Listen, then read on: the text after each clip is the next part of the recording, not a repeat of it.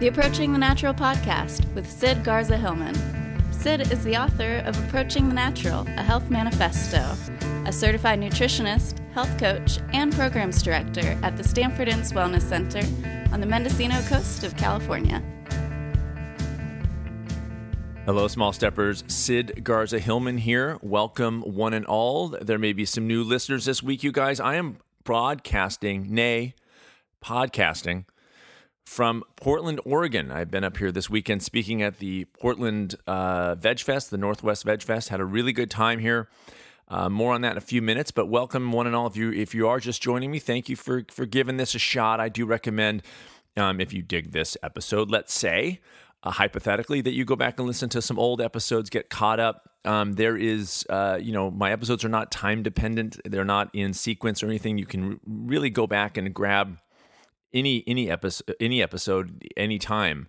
What I do here is talk about my philosophy of health and happiness, my approach to getting more of both of those things in your life via my unique brand of small steps. And so different aspects are brought up each week, and just kind of things that I get from even when I do things like speak at this Veg Fest and when people come up and ask questions. And these are the things that inform me in my practice to help you in turn negotiate your lives better in the modern world. Obviously, it's called the Approaching the Natural podcast. So it is about bringing in by degrees a little bit more of first what you do is recognize that we are still animals.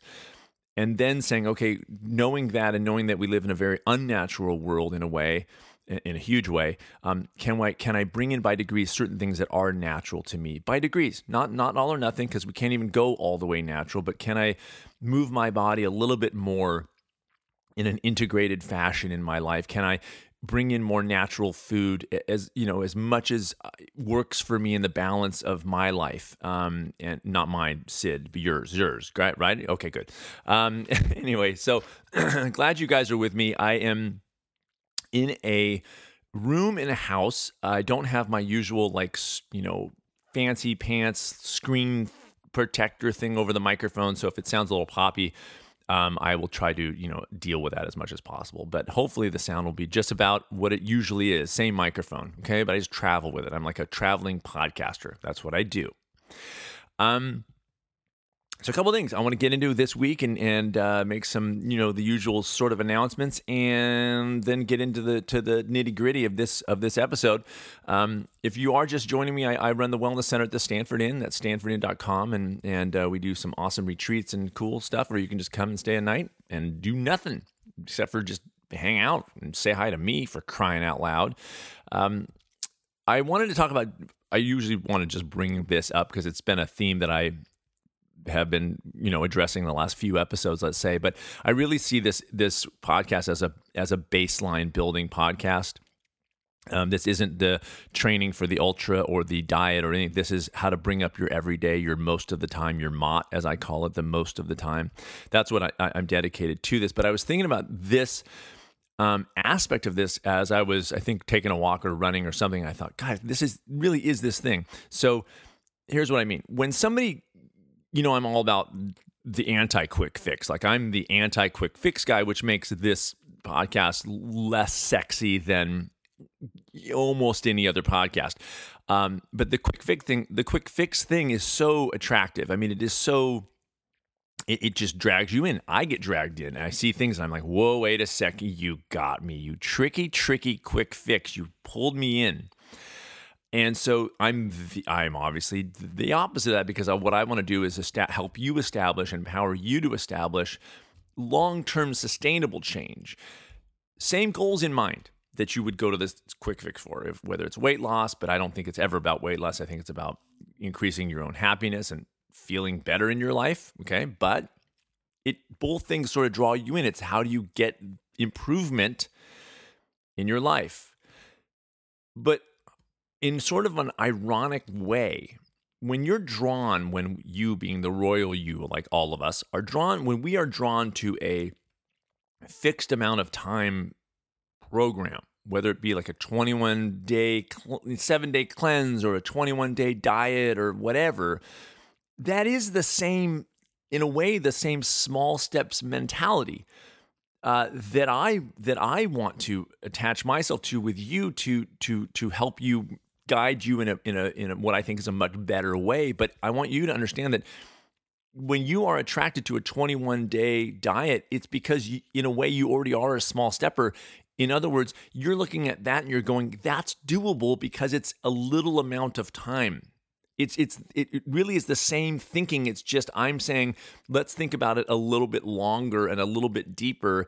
And when you do, you'll realize, okay, well, there's certain things that 21-day program is not going to give me, which is what to do on day 22. It's not going to train me how to be somebody who eats healthy. It's going to show me how to do that for 21 days and to follow what somebody else tells me to eat, but I don't know how to. It's not going to give me the tools to be that person long term. But understand that you are attracted to that because it is, in your perception, a doable thing that will not cause you too much stress. Let me say it one more time. We are attracted to quick fixes because we perceive them to be low stress models that result in significant and substantial change for us. I want to capitalize, not literally, it's a free freaking podcast, but capitalize on that way of thinking and saying, okay, well, yes. But now let's talk about actual change. Now let's say, yes, you're attracted, but now let's do it in terms of things that are way bigger than food. Because see, a diet, for instance, is all about food, and it's all about it takes over your entire life. Small stepping, on the other hand, if you're just joining me, you'll know quickly, and again, go back to old episodes, but if you're small stepping into multiple areas because that's called life. We don't just eat, we have jobs and relationships and all other sorts of things. Small stepping allows you to stay in that perceived low stress, and I believe actual low stress, if you're small stepping in the way that I talk about it. You really are minimizing your stress and enabling you to make significant and substantial change, but long-term and for real. Not, well, now the 21 days is up, I've lost all this weight, amazing results, and then 21 days later, the weight's already coming back statistically because you just don't have the training. You don't have the breadth of experience. You don't have multi-directional movement. You're just doing that food thing. Well, then all of a sudden you're done with the food thing and your whole life has been on hold during this 21 days because it took over your life. Then what? I'm saying make moves in food, but not at the expense of everything else that you're doing. Make moves in exercise, but not at the expense of everything else you're doing. Don't tell your spouse to just hang tight. I'll be with you in 21 days. And by the way, I'm not helping you do anything because I got to, do these new recipes that I've never made before, and it's totally weird, but you perceive it to be low stress. And so you go, well, I can do 21 days. What a small stepper does is say, not I can do 21 days, but I can do moves in food, and simultaneously I can do moves in exercise, and simultaneously I can do moves in creativity, and simultaneously I can do moves in my relationship and my job and whatever, multitude of ways. And you do it because you're negotiating all of those steps in ways that fit and allow you to still live in the modern world and do all the things. What I've always said is, and one of my favorite parts about small stepping is it's not a water cooler system.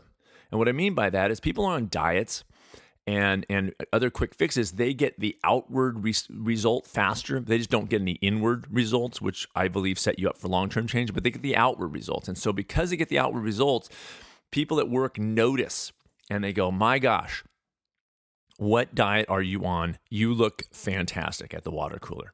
I mean, you don't look fantastic at the water cooler. You look fantastic, and I'm telling you this, at the water cooler. And they may look great standing next to a water cooler. There's no judgment from me. I'm just saying that's a possibility. Small stepping is not a water cooler conversation. It's subtle, and it's internal, and you're growing, and you're getting huge results in your mind and your way you think about things, and less guilt and less beating yourself up. Nobody knows that. They might say, I've had plenty of clients, by the way. People go, clients who go, people say I look brighter, I look happier. That's the thing. And then the weight comes later down the line, and when it does come, it sticks. But man, how great is it when you're not beating yourself up and you're not feeling guilty and shame. And all of a sudden you feel brighter and people notice that, but they don't go, what, you look brighter. What diet are you on? Because then there's no distraction there. You go, thank you, cool. And you are, and you go home and you do this, you continue the work of being engaged in your life on that level. It's super duper cool. So anyway, I just thought like this is the same spark of people who want to make changes, but they don't want to get overstressed by those changes. And so it's the same idea. I'm just saying, apply that spark, apply that desire you have in a way that is actually going to improve your life, not one that's going to set you up for failure. Easier said than done. Okay, so I'm kind of hunched over right now. Like I don't have a desk. I'm kind of like, if you could see a picture of me, I'm like on a couch and I'm kind of hunched over. And my microphone, this is how fancy podcasters are. You guys know that we're like upper echelon. I mean, we drink espresso with our pinkies out. That's the tip of the iceberg. My microphone is right now is set up on top of a Vogue magazine to get it high enough where I don't have to hunch over like a ton. I'm just saying, Vogue. Okay, that's how I roll. What else? Okay, so yeah, back to speak. So on that note, you guys probably already know already, but smallsteppers.com. I couldn't be more excited about this freaking thing. Saw it come to fruition and watched it launch and bit my nails, and my nails are back. But it was nerve-wracking to put this out into the world. In the very beginning, when I ran the testers through before the launch, we kind of ironed out all the technical stuff. There was a few little glitches after the launch. So minimal compared to what I thought could happen. And now I've got this big group of people coming through it, and they're about to finish up the first group of people. People trickle in. You can sign up whenever you want, but the initial launch was a weekend with a 50% off deal. So a lot of people signed up during that time, and those people are finishing up theirs in the next couple weeks, and it's just cool to watch. And I'm getting great responses, most of which are that they're not feeling the guilt and the shame, and they're making moves, they're moving, and they're seeing the way that they think about their lives change, and that is very exciting for me. So anyway, if you're interested in that, smallsteppers.com. And the other thing that I frankly transparently make a living from, because this is a free podcast, and yet you guys still donate to it, which is so nice and awesome. So thank you to that. If you go to sidgarzahillman.com, you can buy podcast related merch, donate to the podcast, get a free chapter of my book by putting in your email, all that kind of stuff. But I also launched a meal plan with my friend Matt Frazier, who's the No Meat Athlete, called Health Made Simple. And you can check that out at nomeatathlete.com/meal-plan-system. And that is kind of rolling. I was up here doing the talking in Portland, and also promoting my book, which is doing okay, thank goodness. Raising Healthy Parents, Small Steps, Less Stress, and a Thriving Family. And also my first book, Approaching the Natural Health Manifesto. So that's kind of cool. So I want to talk about Portland a little bit. I've had a really nice trip here. I've staying with my buddy John, who I've known since my UCLA days, and he lives up here in Portland with his wonderful family. And I got to hang out with him. So those are the positive. The Veg Fest, fantastic. They do a great job. Good talks. I saw my buddy Jenny Brown from used to be with Woodstock Farm Sanctuary. I'm not sure what she's doing. She's probably gallivanting, but she was one of the speakers. Saw my kind of friendish person, Robert Cheek. Met Scott Jurek, which is kind of cool. If you guys don't know who he is a plant-based ultra runner, one of the greatest runners of all time, won the Western States 100 7 years in a row for crying out loud. And so I got to meet him. So really fun, and just some great people, had some really nice conversations. Again, positive. Met a guy, Mark, hadn't met him before, but kind of becoming a friend. Went on a nice walk. He hung out. All these, I'm bringing the positives in. You want to know why, guys? I'm about to follow this up with a negative. So I don't want to set you up in the positive space. You guys are now sitting in lotus position. You're like, this is blissful. The way that Sid is talking about the positive nature of Portland and the people therein. Now I got a bone to pick. And you're gonna be more, because you guys have been listening to this podcast, and maybe the new people who have made it this far, 15 minutes in, we're now lifelong friends. I mean, we have a loyalty, a bond you cannot break. Went to some whiskey library. You guys know I like the single malt scotch on occasion. So my buddy John, I show up, he goes, man, I got to take this place. It's called the something. I don't even remember. I would tell you because I'm so mad at them that I would actually tell you the name. I literally can't remember. And I don't, maybe I blocked it out of my brain. Something Whiskey Library. Okay. So he goes, you got to go. I'm going to take it as Whiskey Library, something Whiskey Library. I go, great. So we go downtown Portland and we get some food at this great restaurant, and the food has been fantastic in this city. It's like a great food city. And then we go to this Whiskey Library. So we walk in, John and I, and we walk in the door. Neither he nor I had been there before, so obviously I haven't, but we walk in the door and we kind of stand there, and there's no host around, and there's sort of a restaurant kind of thing on the left that we weren't sure if it was part of the Whiskey Library. Like, that looks like a separate thing. So we kind of walk by that, and we walk up these stairs where the actual library is, and we open the door, and it's beautiful, and it's wood and kind of dark, and there's nice couches, and we walk in and we stand there for about 2 minutes, and there's nobody to greet us. Fine, whatever. Like, we don't know how it works. So we're standing there for like 2 minutes and just kind of standing around, and nobody comes up and says, hi, would you like to seat? So we go, I guess you just kind of sit. So we walk over, and there's a couch free, and we sit down, and a server comes over and says, hi, I'm the blah, blah, blah, and da, da, da, here's the specials. And we go, we're just going to have like a quick, like one single malt. And so we order, and this bartender comes over with this thing, and he talks to us about it. And we take the order, and he pours it, and we're sitting there, and we have this very nice conversation between the two of us for about 30 minutes until the manager comes over and says, you guys need to leave. I'm 48. I have never been thrown out of a bar, much less do they know who they're? I'm the number one in the world fan of single malt whiskey, and they're throwing me. I'm not talking about the fact that I'm a world famous podcaster and my microphone is on a Vogue magazine. I'm not even talking about that. I'm talking about that we were just sitting having a drink of single malt. You guys need to leave. We go, why? Because there's a reservation for this couch. As if we crashed the Whiskey Library. And so we're somehow, rabble rousers, crashing the Whiskey Library to have us one single malt and on a couch. And my buddy John goes, so what are we supposed to do with like our whiskeys? He's like, pay for them, literally like that. And so John has now placed a call and has not gotten back, and they've not gotten back. And so, yeah, bone to pick. I'm all for, feigned pretension. You guys know that. I mean, I love being pretentious, and that's kind of the nature of this podcast, is very highfalutin. That's me. I'm an aristocrat. I always have been. I like to look down on people from above. You guys know that I don't small step. I don't believe in this at all. I just want to tell you guys what to do and just say, you do that and you do that. And I'm just going to sit up here and not do that stuff. I don't walk the walk. Are you kidding? Why? That takes energy. It takes enough for me to lift a cup of coffee. I do it because I love it, but that's it. Yeah, Portland, what? With the pretension? Seriously? Really?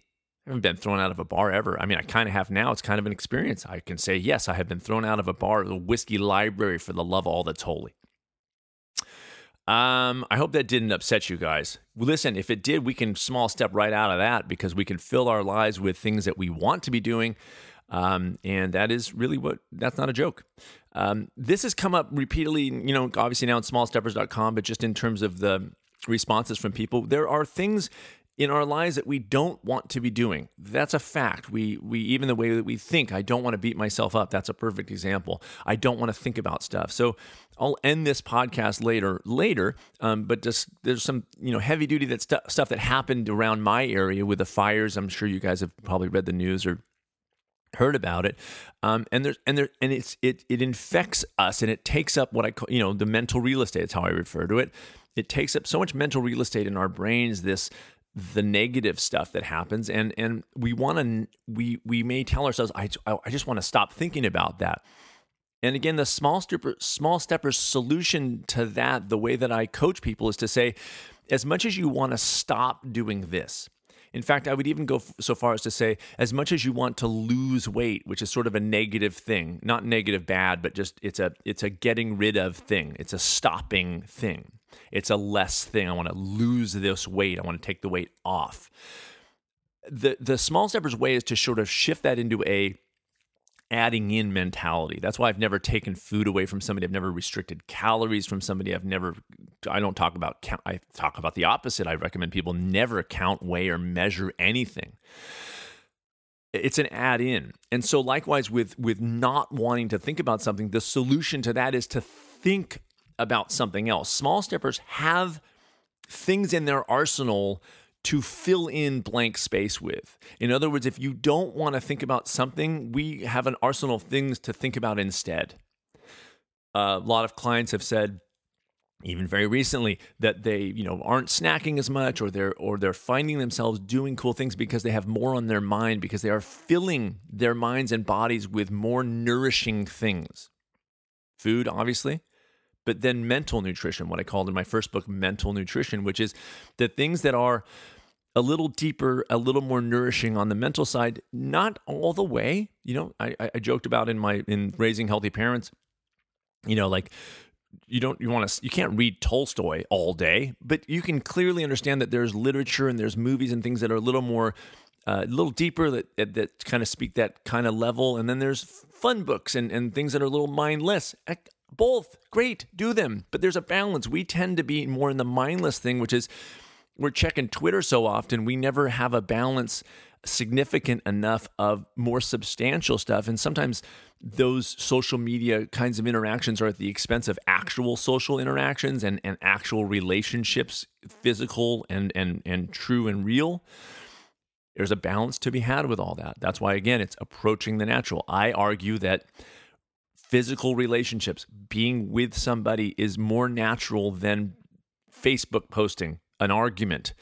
The reason why people are so ready and able, not ready necessarily, but able to leave such hateful comments on social media is because we've removed the accountability of being with that person face to face. We are now able to say things that we would never say in person, because in person we check ourselves. We most of us anyway don't walk up to somebody and go, I hated you doing the thing that you just did. We're more polite, we're more considerate, we're more respectful. But you remove that and you separate and you remove yourself from what's natural farther, and you go, I can say all these negative things and there's no accountability. And I don't think that that's true to who we are. I really don't think that's true to who we are. I think human beings, most of us, are actually have a moments of or a core of compassion and kindness. Most of us really, really do. It's just the stress of the world, and then not having to see the person and feeling like you can, and for what a whole host of reasons, like you want your voice to be heard. I get it, but you're now, it's manifest in a comment on YouTube that does nothing good for you at all, and certainly nothing good for the person creating the video. If you don't like it, don't watch it ever again. Don't ever come back to that person. It's very clear. But to take the time to, nobody gave me a negative comment. Just in general, let's say arguments on Facebook. People have arguments on Facebook now. They have arguments on Facebook, and it's all the time. This has been going on already for years now, and to me, it's misguided. And it doesn't solve the issues that are at hand, which is that we have to learn, each of us individually, to take better care of ourselves so we can then negotiate our worlds better and create a world that is more positive. We don't do that by getting in arguments on Facebook. We just don't. Rare is it that minds are changed on Facebook. Sorry, you just feel like you have a voice to say your thing, and the other person does their thing, and everyone goes on and gets angry and just walks off angry. Another sip of, I'm drinking Peet's coffee right now. My friend John made me one in a French press. Again, French. I mean, this whole episode is about me, just the elitism of me. Okay? I don't just drink coffee from a press. It's a French press. Okay. What else? Oh, so this is the beginning. I'm in Portland now, as I said. This is the beginning of 4 weeks straight of travel. So I'm in Portland now. Next week, I'll be at the Boston Veg Fest in Boston, Massachusetts. That's bostonveg.org. The following weekend, October 22nd, 2017. The following weekend, October 28th and 29th, the SoCal Veg Fest in Costa Mesa. I just found out I'm speaking both days there, the 28th and the 29th. That's SoCalVegFest.org. The following weekend, November 4th, I will be in Tampa Bay, Florida.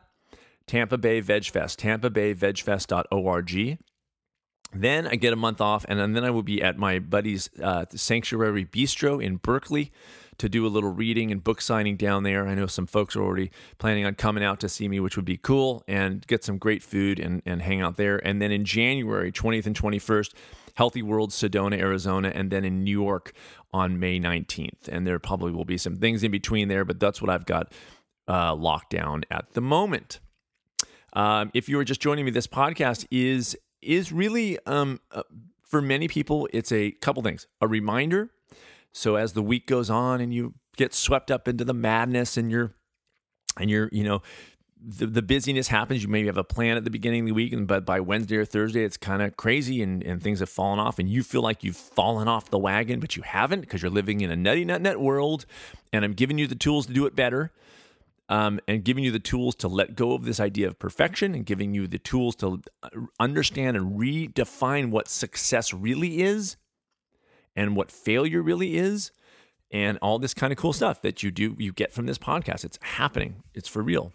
That's the reminder to kind of keep in check. By the week and next week, you listen to the podcast and some people, it's like a reminder and it kind of regrounds them and then they get through the week again. And it's also kind of a things to think about this week. And so the responses have been really, really cool for the last 4 years. This is episode 213. I've done this every week for 213 weeks, for crying out loud. Can you believe? Yeah. Okay. So what else? What else am I going to get into before I get into this thing? I had a couple other things to discuss. I think did I talk about the whiskey library? Yeah, it's still chapping my hide. Sorry, it's still chapping my hide. Okay. You guys, here we go. We're going to get into the subject of this week's episode. So, in the cleverness of me, and this just happens, I go on the titles. I like to be, kind of campy on the titles. So, the title of this week's episode is Delay, period, Gratification, period. It's a play off delayed gratification. But this kind of sweeps into my overall I have touched on delayed gratification, I think, many moons ago. And again, before I go farther and you go, well, wait, you just said adding in, not taking away, and delayed gratification is sort of not doing something. And you are correct. Yes, but can you let me finish, for crying out loud? I haven't even been able to get my thoughts out on this, and you can continually interrupt me. You stopped the treadmill and got off the treadmill and started pointing your finger at me. That is not cool. Can you get back on the treadmill and listen for a second? Christmas. The interesting thing about the modern world, and by interesting, I mean it can go either way in terms of helpful or not helpful. There are things about the modern world for most of us in the developed nations, I'll put it this way.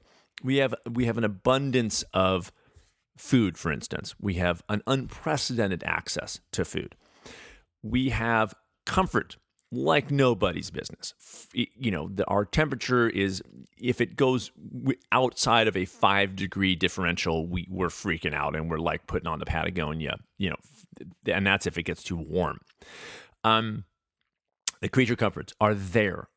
Amenities, luxuries, all the things that we, in a way, take for granted, and so do I. I'm sitting in a room right now. I know it's temperature controlled. I guarantee you, I don't even have to check. I know that I'm kind of in this nice little thing. Now, I just got out of a 10-minute cold shower too, because it kind of got the blood flowing. It's what I do. If you're just joining me, I've been doing it I was doing the math on it. I'm like up to like 470 days in a row. I don't know exactly the number, but roundabout estimate, 470 days in a row of cold therapy and the breathing of the Wim Hof program that I did last July in 2016.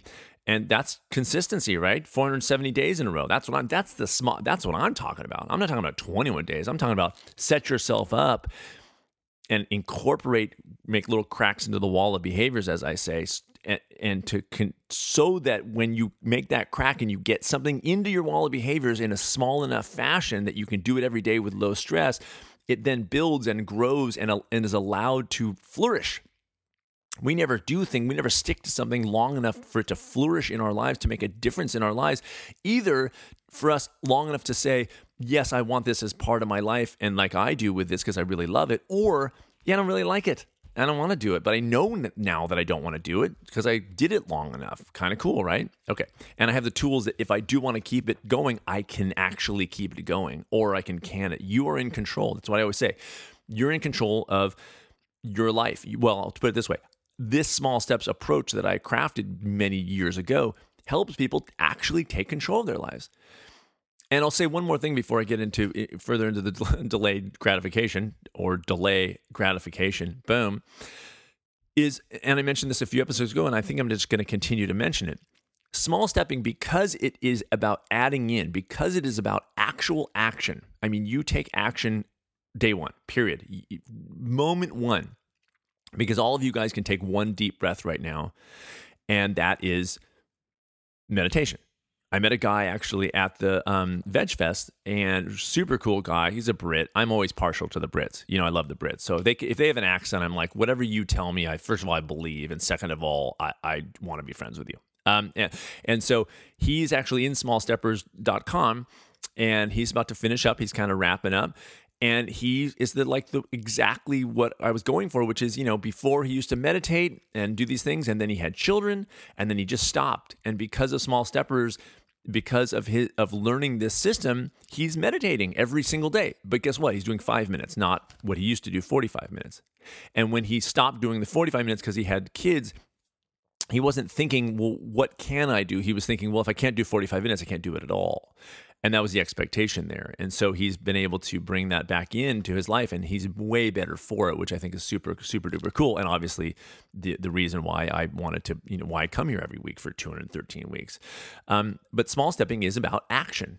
And when you act in your life and you are now doing something, two things happen. One is you're not beating yourself up for not doing something. You're not saying, well, now I'm a failure because I don't meditate for 45 minutes. You're saying, I'm meditating for 5 minutes a day. The second thing is, so not beating yourself up. The second thing is you're building confidence from day one. You are actually becoming more confident because you are acting in your life and taking control of your life more than you were the day before. That is how you build confidence, is by doing. Nobody can give you confidence. You can go to surgery and you can get the fat removed off your body, and you can get a lap band and all these things that are, they're fine in context, I guess.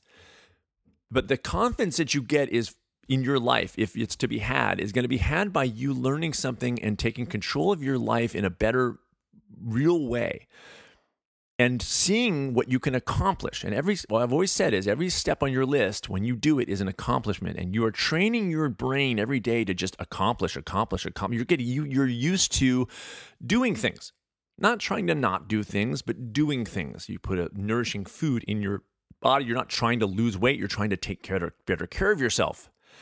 And you're seeing that you actually can. That's confidence. Oh, I can do this. I can do this. Is that not what confidence is? I can do this. I can handle this. I can take control over this situation. I'm not going to lose myself in this situation. I had children. I'm doing that fine.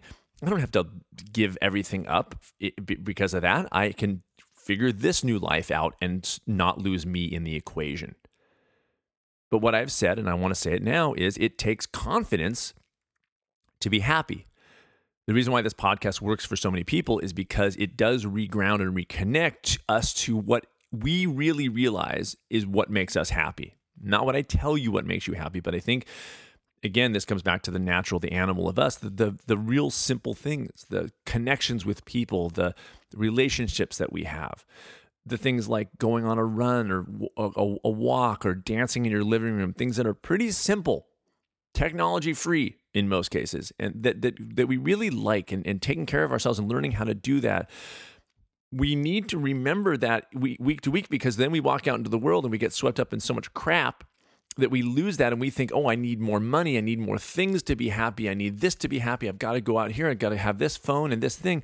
And those things give us spikes of joy, there's no doubt. I love my toys, but they're not the things that make me most happy. The things that make me most happy are just me being with my family, period. I don't need anything. I don't need anything. I can just hang out, we can go walk around on the beach. And those are the moments where I feel that deeper amount of joy. And I like the little spikes of joy when I get when I bought a new guitar. The last time I did that was probably 25 years ago, but when I did, it was fun. You know what I mean? And those things are great. And music is one of those simple things that gives me joy in my own life personally. It may not for you. But there's a confidence that is necessary to be happy in this modern world, because if we look at what we think of as happiness, or what, I'll put it this way, if we look at what the media or what we're sold is happiness, usually we lose in that regard, because that's a fake kind of model. We look at somebody on a magazine cover and go, man, they look happy, and photoshopped and, crafted. For us to truly be happy in our lives, I believe, and you could disagree with me, but for us to be truly happy in our lives, we have to have a very clear picture of what that is for us, and then the confidence to maintain that in the context of being told in a way subtly that we're not happy because we don't have the nice car. We can be super happy with very, very little, but if we're told we need all this stuff, or we're just overwhelmed by just things hitting us when we walk out our door, we're actually going to believe we're not happy when we really may be already. I've worked with clients before where they, in the process of learning this system, realize they're kind of doing okay.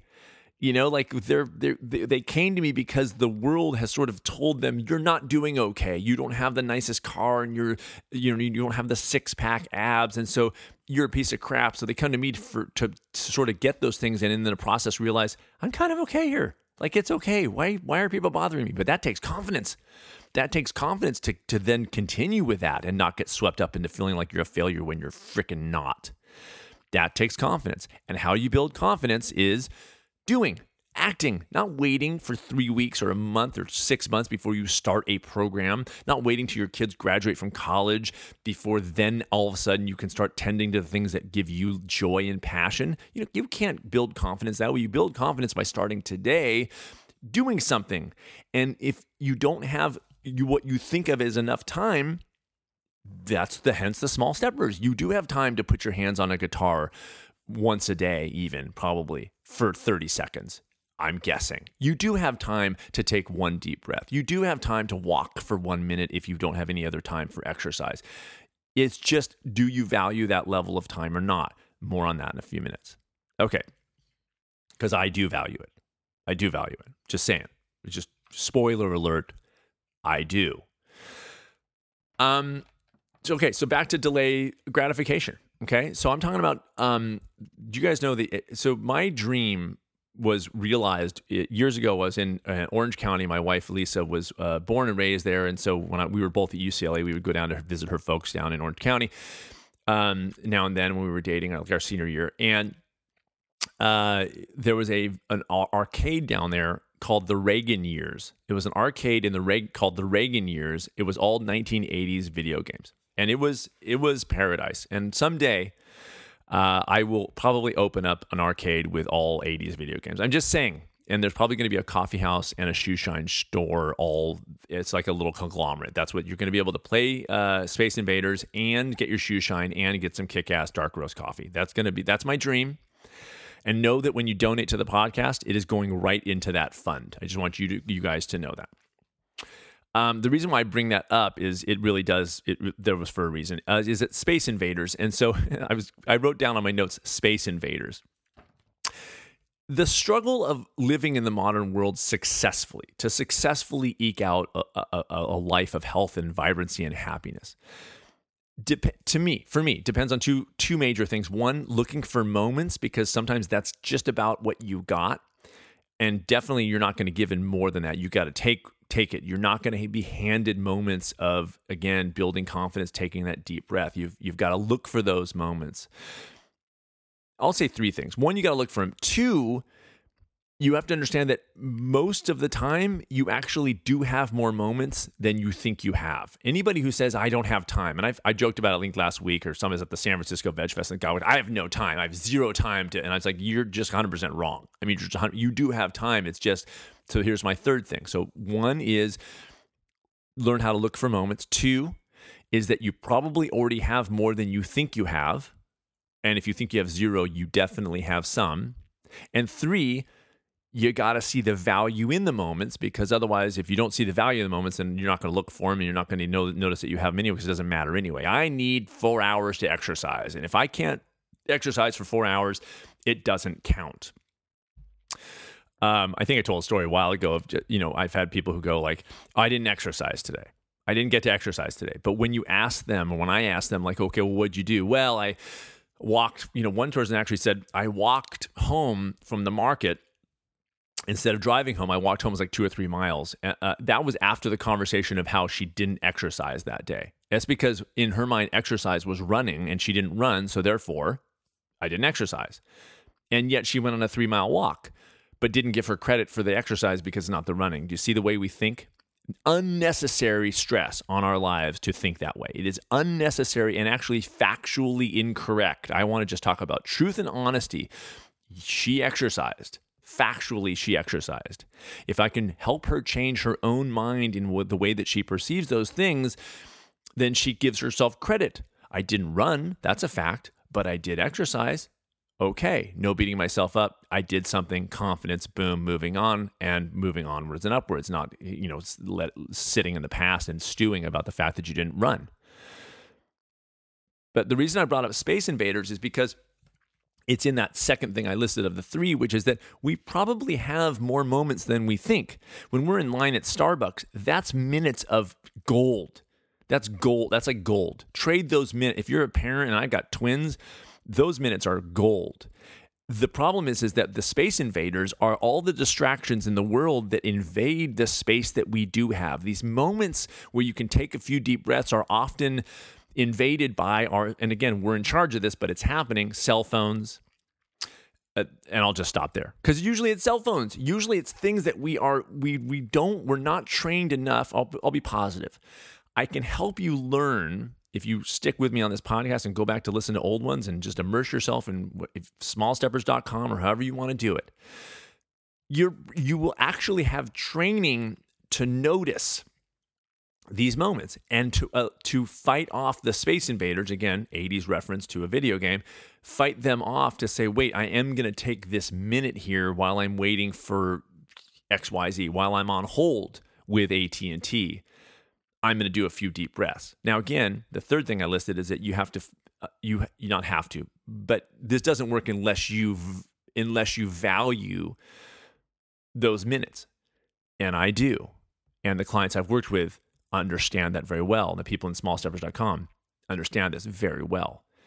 It does come down to moments. Number one, they're valuable in and of themselves. But number two, the more often you find moments to take deep breaths, it's like it like begins the snowball effect that all of a sudden you're taking deep breaths when you don't even plan to. Like you become, your reaction to many things is to take a deep breath. You just all of a sudden you're in a car and you get a little stressed, and all of a sudden you find yourself taking deep breaths. Listen to the language. I find myself. Yeah, because you're more you than you were the day before, because you've done this training.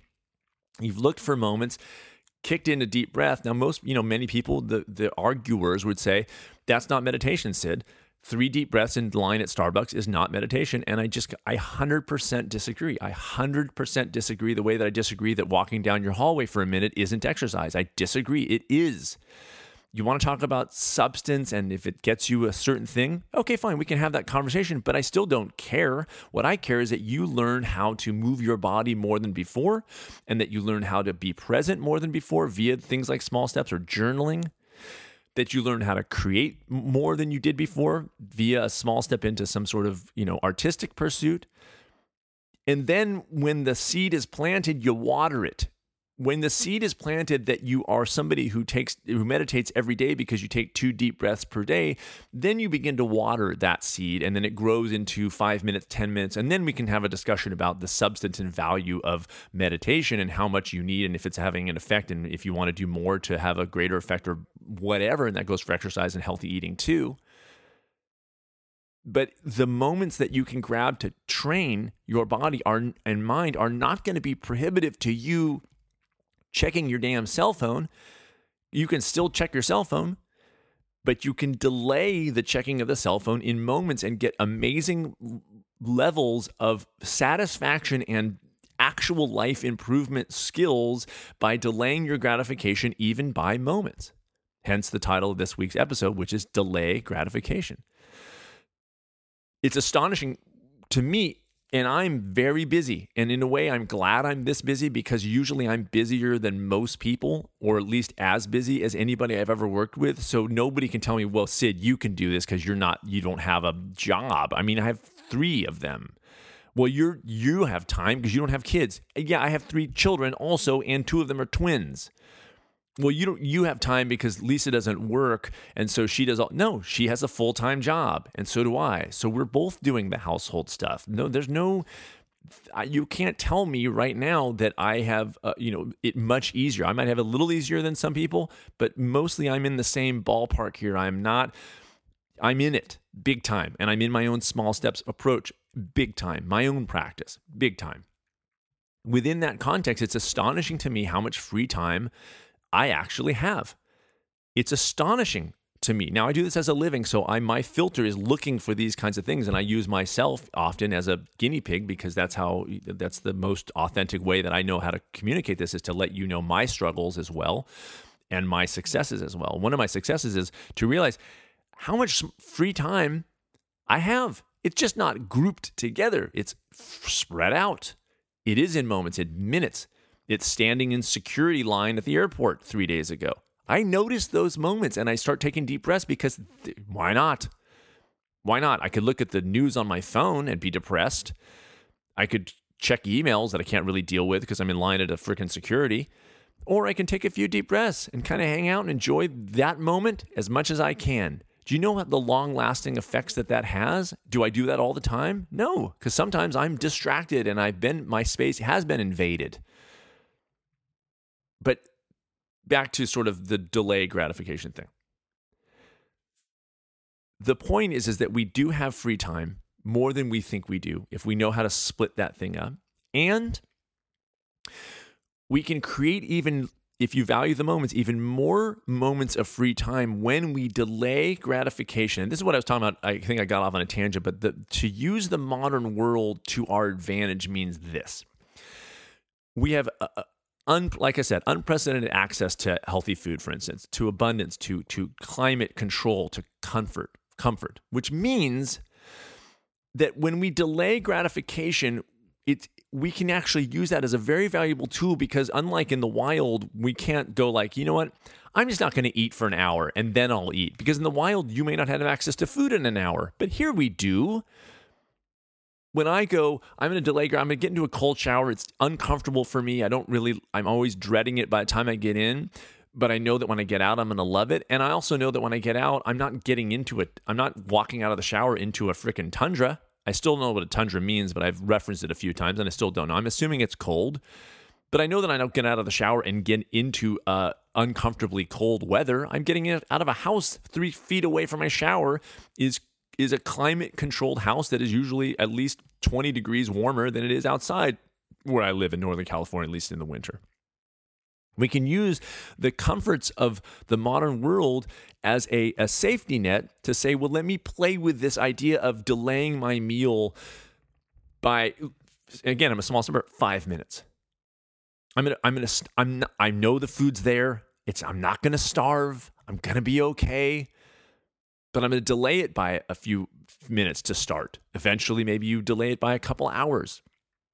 Well, on my way to Portland on last Friday, I decided, I usually don't have coffee first thing in the morning. Now I've been kind of doing that intermittent fasting thing. But I didn't have my first cup of coffee until 1. I was like, you know what, I could stop on the way, but let me just get to the airport and get there and not be stressed when I'm there, because I didn't delay my trip. I have to drive 3.5 hours to get to the airport, guys. So that's what that is. And so I just was like, I don't know if there's traffic. There's all these crazy fires around. Like, let me get to the airport. No cup of coffee till 1 p.m. I hadn't had anything. I had water up until 1 p.m. And so I get this cup of coffee, and it was fantastic. Like, it was so good, like, to sit there and sit in the airport, and I was low stress. And that whole picture of minimizing my stress and delaying gratification of like that cup of coffee, and I really enjoyed it even more, and I was more present in the moment. That's a win for me. Does that seem trite and mundane to you? Okay, stick with me. Because when we fill our lives up with these moments of joy, where we find pleasure in the little things. I know that sounds trite. It belongs on a poster. But the thing is When we fill our lives up with those things, that's a better balance to all the negative stuff that is in the world and is always going to be in the world and will always be. And we take control sometimes by delaying gratification a little bit, by putting ourselves in momentary discomfort, let's say, or saying, I'm going to get that thing, and you're going to get it. You're going to get the meal, and you're going to get the cup of coffee or whatever that is for you. You're going to get it. But if you push it off by just minutes, then that's a minute that you can reground and reconnect and actually enjoy the thing better when it comes and be in a better headspace when it comes. That's why I've never portion controlled somebody, but I've had plenty of clients learn how to not be binge eaters and learn how to not overeat simply because, not from portion control and not from that sort of difficult thing of trying to fend off your own urges, but by delaying gratification by a few minutes to get their head on straight before they sit down at that meal. It's never about food, you guys. It's about your head around food. And so now I want to get into the whole gratification thing. I'm going to get a little hippie about, being thankful and about, being, expressing gratification for the things that we have. Thankfulness. Look, I'm going to admit something here that's very difficult for me to admit, but hippies can be right. Hippies are right about some stuff. Hugging trees, amazing. Look, I'm going to agree with them on some things, just not other things. But the thing about, just be thankful and express, gratitude, expressions of gratitude, they're great. And I agree with them, of course. But again, I'm going to come back to this thing. Like most directives, like stop and smell the flowers, all these great little trite things of here's what you should do.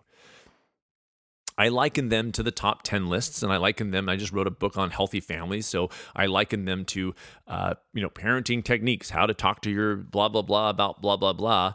These are all dependent on our individual ability to be in the right headspace to friggin' do it. So to express gratitude and to say, what am I thankful for is amazing, and it's great, and it does change your brain into recognizing the good over the bad, at least more often than not. And I think that's incredible. But the real work to be able to do that is where I am most concerned, because it's too easy for us to say delayed gratification. It's too easy for us to say, express gratitude. Remember what you're thankful for. Okay, but what if you have kids and a job and all the things that I always talk about that fill up our lives and make us stress? What about that? Don't we have to learn how to negotiate that better so that we can be in the right headspace to express gratitude, or at least in the right headspace to be aware of the moments that we do have, at least to be in the right headspace to be aware of all the wonderful things that are in our lives? Because very quickly, we're first of all told that we're crappy because we don't look like freaking Justin Bieber, and we're told we're not successful because we don't look like we don't have the same car as Kim Kardashian. Don't we have a responsibility to ourselves to do the groundwork on our minds and bodies first, so that we are more able to express gratitude because we're in a place in our minds that we can handle that and are aware of it? And that goes even for what I said before, which is we have free time if we can change the way that we think about time and what is really free. Then we don't have to be sitting on a mountaintop or sitting in a room with a candle and in the lotus position. We can have a meditation time standing in the line at Starbucks. Actually true. For real. Not a joke. Delaying our gratification, delaying this thing is not me saying you can't have the food that you love. It's me saying enjoy it better by delaying it just by however much works for you, so that you enjoy it more and that you're in the right headspace when you have that experience, that you're not as distracted, that you haven't allowed any space invaders, right? You've created this open space for you to remember who you are, remember the life that you want to live. Delayed gratification is a win-win, because the small steppers version of delayed gratification is doable by everyone. I'm not telling you to push off your first meal till dinner like I do on Mondays, and it just is not today as a Monday because I'm traveling and everything. Again, like I'm malleable, right? But someday this week I'll just kind of drink water until dinner. Some of those are often my favorite days. I'm not telling you to do this. I'm telling you I've been doing this for a long time, and I didn't start by doing this. I eased my way in over a very, very long time, almost a year. But the small steppers version of a delayed gratification is, because you understand the value of moments, is that just delaying something by 5 minutes is massive. Massive. And in one of my talks, I was like, I love the 5 minutes. Like I have a love affair with 5 minutes because that's how I think. As a parent now with 3 kids and supremely busy, and we've got soccer and play practice and horse lessons, all the things that, you guys, if you watch my YouTube video, you'll see my life is not me sitting doing nothing and just have all the time in the world to do all the things. I have to find those times and steal those times and still be in balance with the time that I want to spend with my family and everything else. And so I've come to just love 5 minutes. I think 5 minutes is incredible. If I can get 5 minutes of free time to not have to do anything, it's like a freaking, sabbatical of 6 months. I mean, if I can find 5 empty minutes, massive.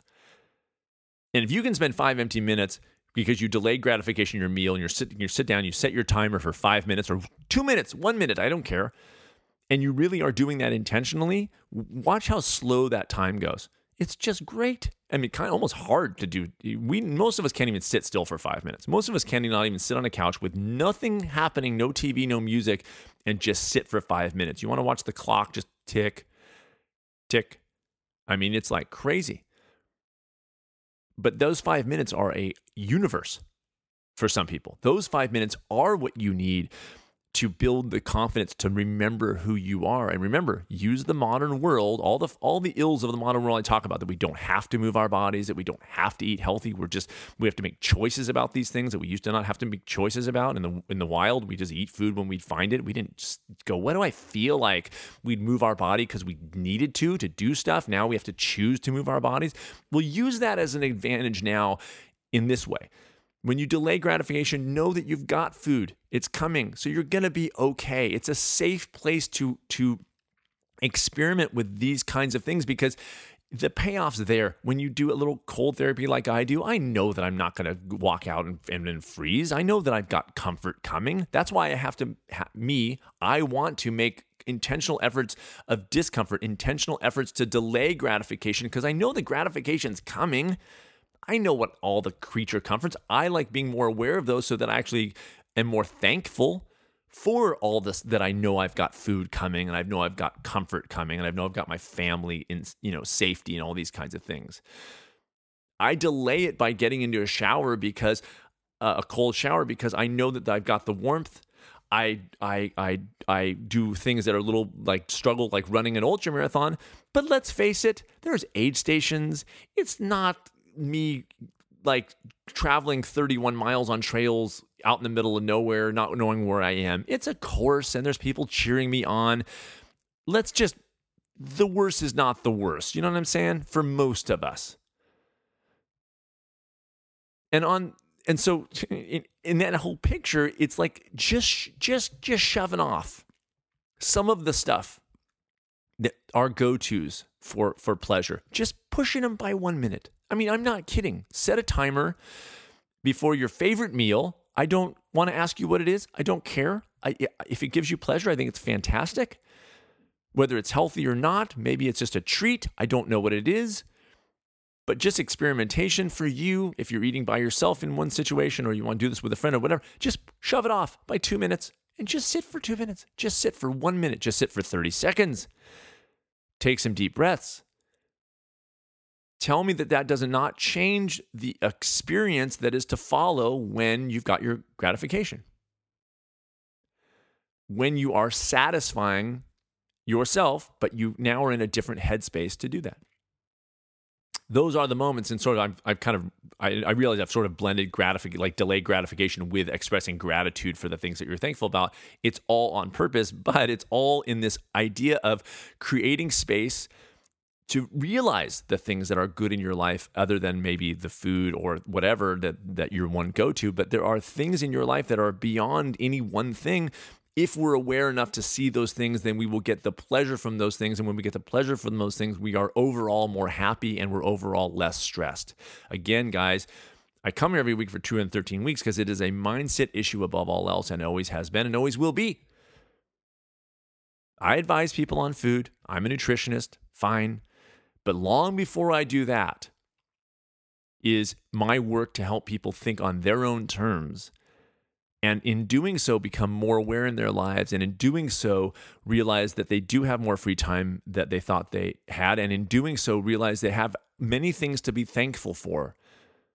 And in a weird way, this is all by creating enough space where they're shoving the things that they go to, have learned to go to for pleasure, to get more pleasure. They shove those things away to create a little bit of space to actually bring in more pleasure and then still get the thing that they were going to for pleasure in the first place. They're doubling down. They're going, I want pleasure 5 minutes before I get the pleasure. And it absolutely works. And so then I was going to recommend a fun thing that you might want to try. And I'm going to recommend you do this with a friend or a spouse that's on board or whatever, just for fun. And eventually, not even now, but let's say you start, delaying gratification by a minute, or 2 minutes, and it builds. What I was going to say is, and I call it controlled misery.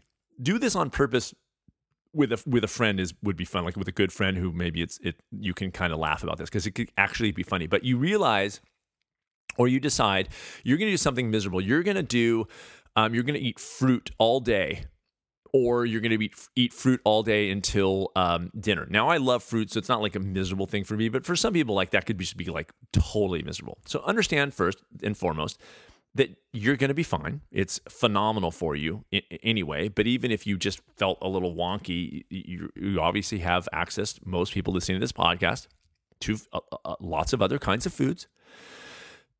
But try it with a friend for the purpose of being miserable, not to try to avoid it, not for weight loss, for God's sake, but for really to be miserable, like on purpose. Just be like, you know what? Let's eat fruit on Monday or Sunday, and even worse on Sunday because Sunday we usually have a big breakfast, but we're going to do fruit, and on purpose we're going to be miserable. It's like just on purpose, controlled misery, but we're going to be in just misery. And then you, with your friend, you do this and you commit to verbalizing when you're feeling just miserable. You're just going to call them and go, this is so sucky. I hate this. I hate that I'm eating fruit all day. I hate it. What you're going to find is probably a couple things. One, you're probably going to end up laughing about it a little bit. You're going to, two, realize it's really not that bad. You're going to be fine. And you've got whatever food is coming after, and you know that there's food that's going to be there. So it's really not that dangerous of a thing at all. It's actually the opposite of dangerous. It's incredible. But you realize like this is not horrific and torturous as I thought it was going to be. You're going to get through it, and you're going to have a friend. You're going to laugh about it even. But I like that for me, it's an intentional, again, I always talk about these minimum daily, the MDTs, the minimum daily tests, these things you put yourself in on purpose so that you're in charge of the experience around it and the learning from the experience around it. So you verbalize with your friend, you call them up, or maybe you're with them physically, which is even better. And maybe you're doing other fun things, like you're watching movies, or you planned other fun things so that all of a sudden you're like, well, this sucks, but then we're doing all this other fun stuff. So it's really not that bad. There's a huge amount of learning to be done by delaying gratification and by putting yourselves in moments. And again, I'm talking about maybe a whole day. So again, maybe eventually you do it, not yet. But you learn all this stuff and you also get through the day. So you accomplish that. You do it with a friend. So you get to hang out with a friend. You accomplish that. You're aware of that value because you actually created the space to be more aware of time with friends that we lose often. You realize it's not as bad as you thought it was going to be, and you realize you actually even laugh about certain things like this. How is that not good at all for you? It is, because it keeps you engaged in this process, and it keeps you more aware it makes you more aware than you were before. And because small steppers think long term, we know that it builds and builds and builds and is a lifelong practice. That's why 470 days in, I'm still getting in a cold shower and still kind of feeling that dread, but knowing like, really, is this really that bad? It's 10 minutes in a cold shower. It's 10 minutes of my day. It's just going to be uncomfortable. Like that's the worst part about it. It's actually physically super good for me. So I'm actually getting the benefit of it, but mentally it's a little bit, the first couple minutes are in discomfort, then it's actually totally fine. But so really what I'm dreading is the first 2 minutes. 2 minutes! And every day I have that thing I talked about, I think last week or the week before. Every week I have that same conversation in my head. It's only 2 freaking minutes. But I'm dreading it. Oh, this is going to be miserable. I get in and I'm glad I did it every time. And I just keep doing it every time. The rest of my life, I mean, maybe. I right now I'm planning on doing the rest of my life because I really like it. But that's the confidence building of this, is like, and also understanding like, it's fine. I'm safe. I can always get out of the shower and put a freaking sweater on. Like this is not the end. This isn't real discomfort like it could be. But I think that it trains my body and mind to deal with this levels for the stuff that actually is going to happen, that is actually real and horrible. So I will end, and I'm not talking about me getting kicked out of the whiskey library, by the way. So I will end this episode with some of the stuff that has, been rough this week. Not for me, but for the world, and in a way for me, because I think we're all affected, and I've certainly felt this. But these fires that happened, again, you can be listening to this 5 years from now and it won't mean anything, but there was a ton of fires. The most devastating fires I've ever seen in my lifetime, by far. It was a shocker, and it was in places very close to where we live. And so my family was nearby and packed their cars and the whole thing. And they, for some reason, their one little house didn't get right in the fire path. And so I don't think they did not have to evacuate. My brother anyway did not have to evacuate. But people have lost their houses, and the pictures are astounding, like leveled, like as if it was a hurricane, but it was a fire. I mean, no structure left. It's like flat on the ground. It's just incredible to see this happening. 3,500, at this time, 3,500 buildings have been destroyed. 3,500, that goes for houses and building and businesses and everything else. Just crazy. But what I notice, and people have come up to the Stanford Inn who had to evacuate, and it's just this kind of, we're all sort of depressed, because it's just heaviness. But it made me realize that in these disasters, and again, how I'm relating, sort of putting yourself into some types of discomfort, is that there is a little more perspective built into your life when you do this kind of practice, so that when the things really do happen, you are also, again, because you've done the training, trained to say, this doesn't even get me all the way. It's depressing and it's sad, but then my instinct is to find the good too, to balance that out. And I also noticed this. In disasters, when things get so bad, what happens to humans in general? We gather. We help each other. I mean, in the United States, we've had, recently we've had horrible hurricanes, all these kinds of things. And most people gather and help each other. All of a sudden, magically, religion doesn't exist anymore. Race doesn't exist anymore. Sexual preference doesn't exist anymore. When the boots hit the ground, the Facebook shield where nobody can see each other is gone. Now it's people and helping people and animals and the things that, and I might be naive. This makes me probably naive, but this to me is the real us. The real us are the people that show up when an actual disaster hits and realize we're chucking all the crap that infects our brains all day in the media and the groups and the collective kind of mindset, and my group's better than your group, and this all that kind of goes away when something bad happens, and all of a sudden we're happy to help each other. And we do, and we step up and we do this amazing stuff. And I see that as who we really are deep down. And I feel like it's my mission in life is to help people individually get more in touch with that part of themselves day to day, because I think that that's the best part of who we are. And when I see that stuff happen, it just reconfirms what I already believe, is that deep down we are kind and compassionate, most of us overwhelmingly. And I want to help you guys find that for yourselves, to treat yourselves well, but also to understand that when you do that day to day and learn the true art of self-care and build confidence to be happy in your life, that when things happen in the world, because they have and they're going to continue, and I believe that this work that I do and helping with you guys and teaching you guys to think about your lives this way trains you to handle these things better. And when you're handling them better, not to lose sight of the things in your life that you are thankful for, that you do have, but that all of a sudden we lose sight of because of the distraction and the space invaders and all the things that take up even the moments that we actually already have. So to everybody who was affected by those fires, it's crazy. I can't even talk about it. It's just so weird to see that stuff. But we'll get through it the way that we do, and then the next thing is going to come. the question is, what do we do until that time?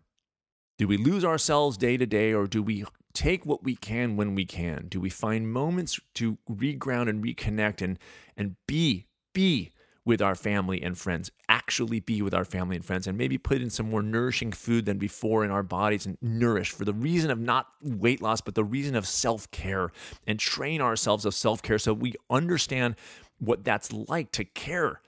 And then we can extend that training we have to other people, to how well we take care of other people too. And we can live lives that are more in line with who we are by values and standards, in line with more of who we are than not, and not expect 100% perfection, but man, do so much better by ourselves and therefore better by the world.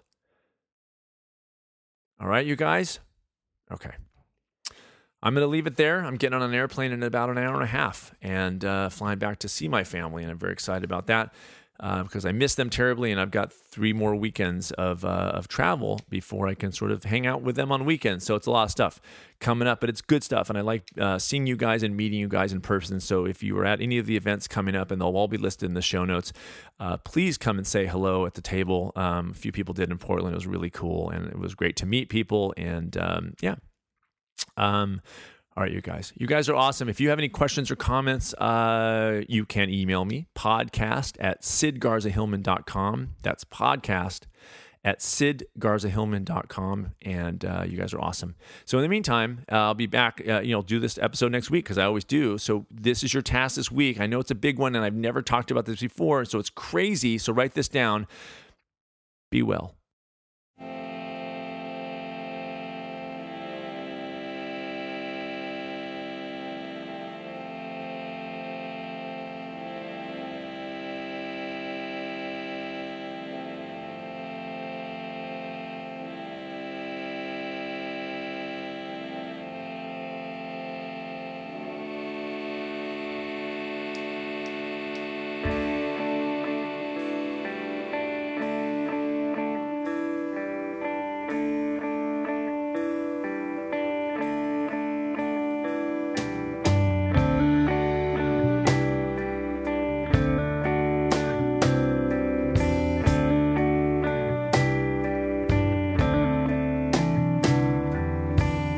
Always something, always waiting,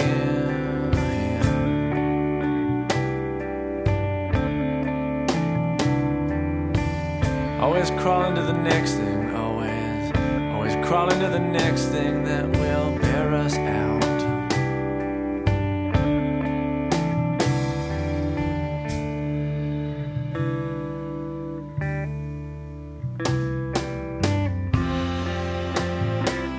All this looking's got me tired, and all this dreaming it is wearing me out, and I am seeing myself as a bit of a whiner and a bit of a fly.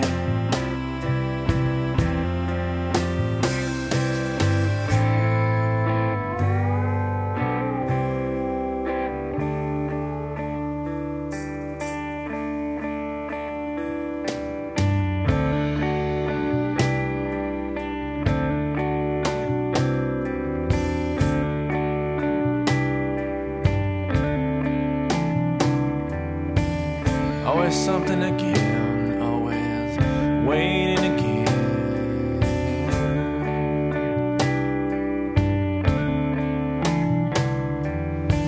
And all these little treasures that we get, all these little treasures that we get, they are breaking us down.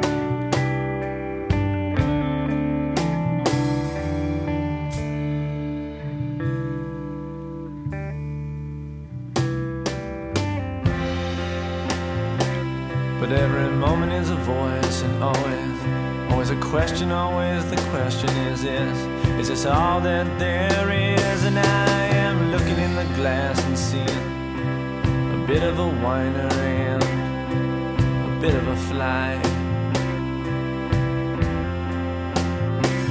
And all this looking's got me praying without a shred of belief. And it's pointing me outward, it's pointing me outward in the opposite direction. And I'm accepting my fate as I'm accepting my fate as a bit of a whiner and a bit of a fly.